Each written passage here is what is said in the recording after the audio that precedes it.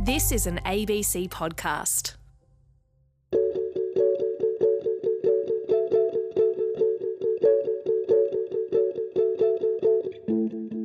For some of us, an intense feeling of loss occurs when you discover who you think you are isn't really who you are. Leading up to the marriage equality plebiscite, journalist and commentator David Marr was a passionate advocate. Happily partnered for 20 years, as soon as Parliament passed the motion, people were asking him and his partner to set a date. But David Marr isn't sure he actually wants to get married. Because one day, late in 1975, an inescapable truth dawned on him. High on LSD, the day of his wedding to a woman, David realised he was gay. And a warning, this talk has a little bit of swearing in it. Without further ado, David Marr.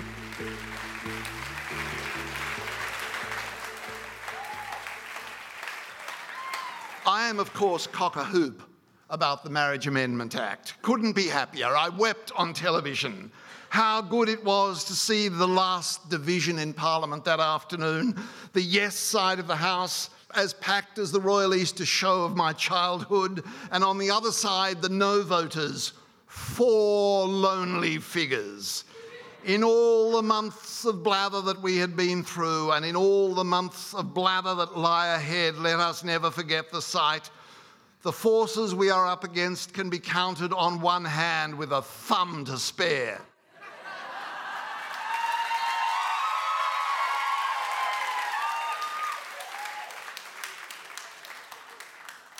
By late that night, my man and I had been offered a cake, a venue, and a DJ. But we're holding back. We have no immediate marriage plans. I'm not proud of the reason for this.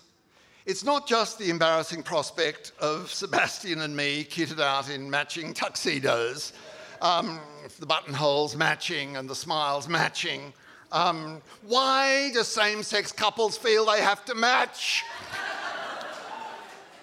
Sorry, it's a fashion point, I suppose. It's just that I am terrified of the ceremony itself. You see, I've been married, and that midwinter day in Queensland in 1975 remains the most bizarre day of my life, by a long, long way. The day I came face to face, not before time, indeed a bit late, and not without chemical assistance, with the inescapable truth, and I should tell you that they're capped I, inescapable, T, cap T, truth. The wedding was at my insistence because I was a bit embarrassed about the whole thing, a small affair, just a few family and a few friends at a weatherboard church in Montville, which in those days was a pretty village on a high ridge, a detail that matters, a high ridge behind the Sunshine Coast. It was not, in the usual way, a traditional Australian wedding. A tradition in the sense that the best man is deeply in love with the groom. Who in this room has not heard stories of the last nights of grooms and best men together in motel rooms before the ceremony? Who has not noticed the sidelong glances from best man to groom, glances aching with regret as they wait together for the last time at the altar for the arrival of the rather intrusive bride? In my case, the problem was more on the groom's side. It was me. While it went well, the day went perfectly. The ceremony, the photographs, lunch, absolutely delicious. And then about 3 o'clock, the family disappeared, leaving Jenny and me with half a dozen friends on the veranda of what real estate agents call these days a Queenslander, to enjoy the view, the afternoon sun, and the wedding presents. We knew a lot about LSD by 1975. The music, the T-shirts, indeed, in so many ways it was starting to seem old-fashioned.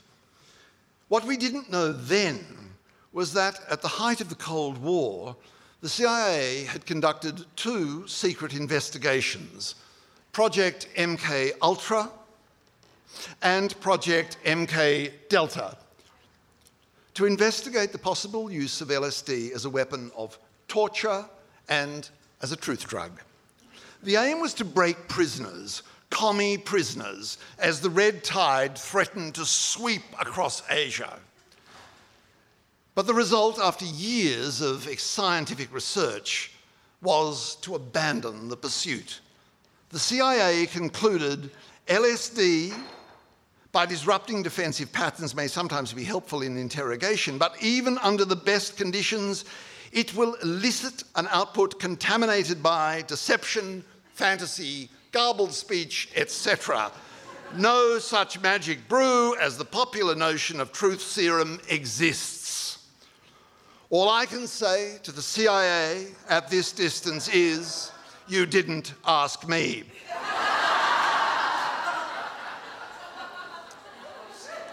Jenny, my wife of a few hours, had an old friend who had turned hippie and was living in the Dandenongs. She came to the wedding not with tea towels or George Jensen spoons as gifts, but a little LSD for the bride and groom, and indeed for the bridal party, to while away the afternoon. Like marriage itself, LSD was a first time for me. My wife's old school chum called the little shards of gelatine that she handed us Clearlight. It was just a taste, she said, just a taste.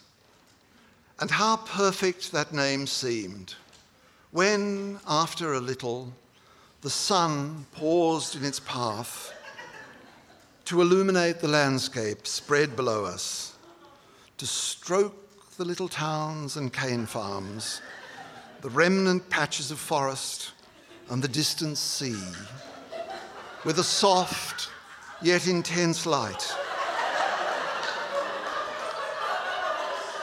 A quality of light I'd never noticed in my life. Certainly never looking down, as I had so often, on the Sunshine Coast from the heights of Montville. I have an unfortunate habit of pointing out beautiful things to anyone in my near vicinity in case they miss them.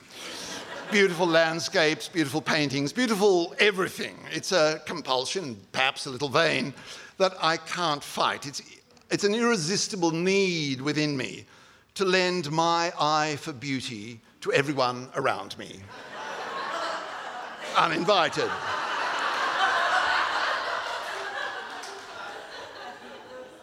Look at Nambour, I said.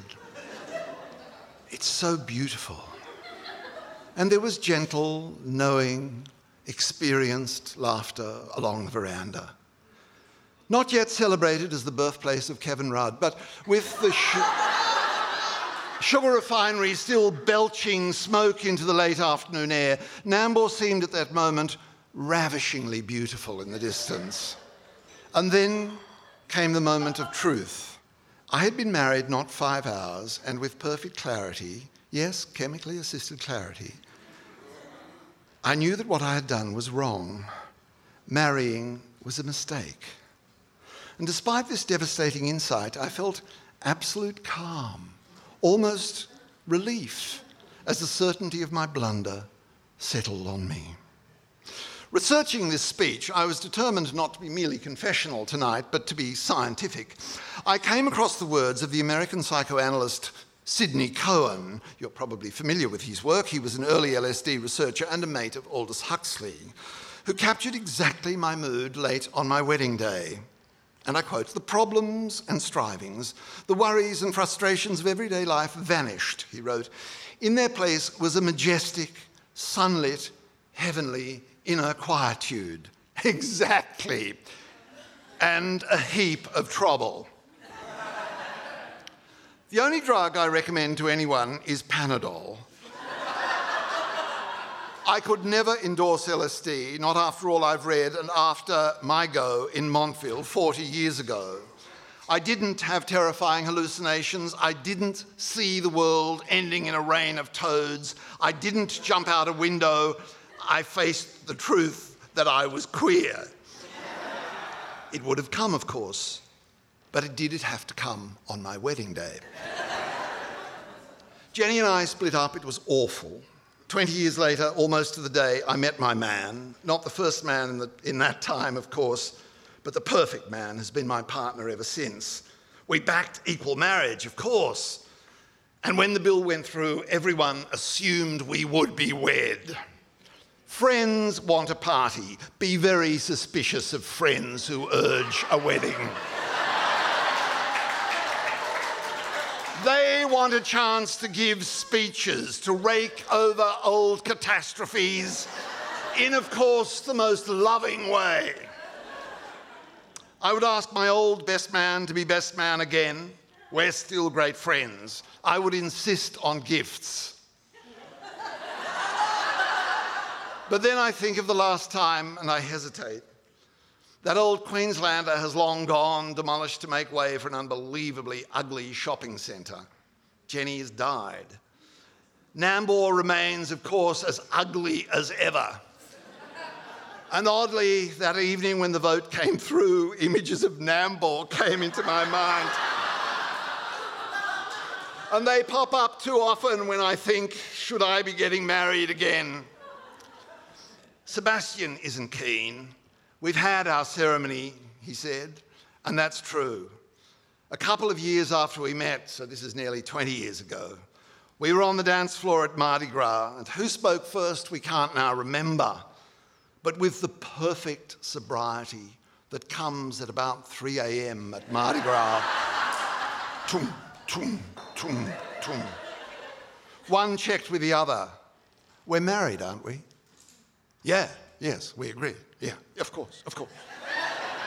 In front of a few thousand friendly witnesses, we agreed we were, and we're still married. I proposed, of course, in all the euphoria once the law was passed, but Sebastian countered with the suggestion that we renew our vows. And how wonderful that would be. It's 2018, and I'm a bit old these days, but I can still go dancing.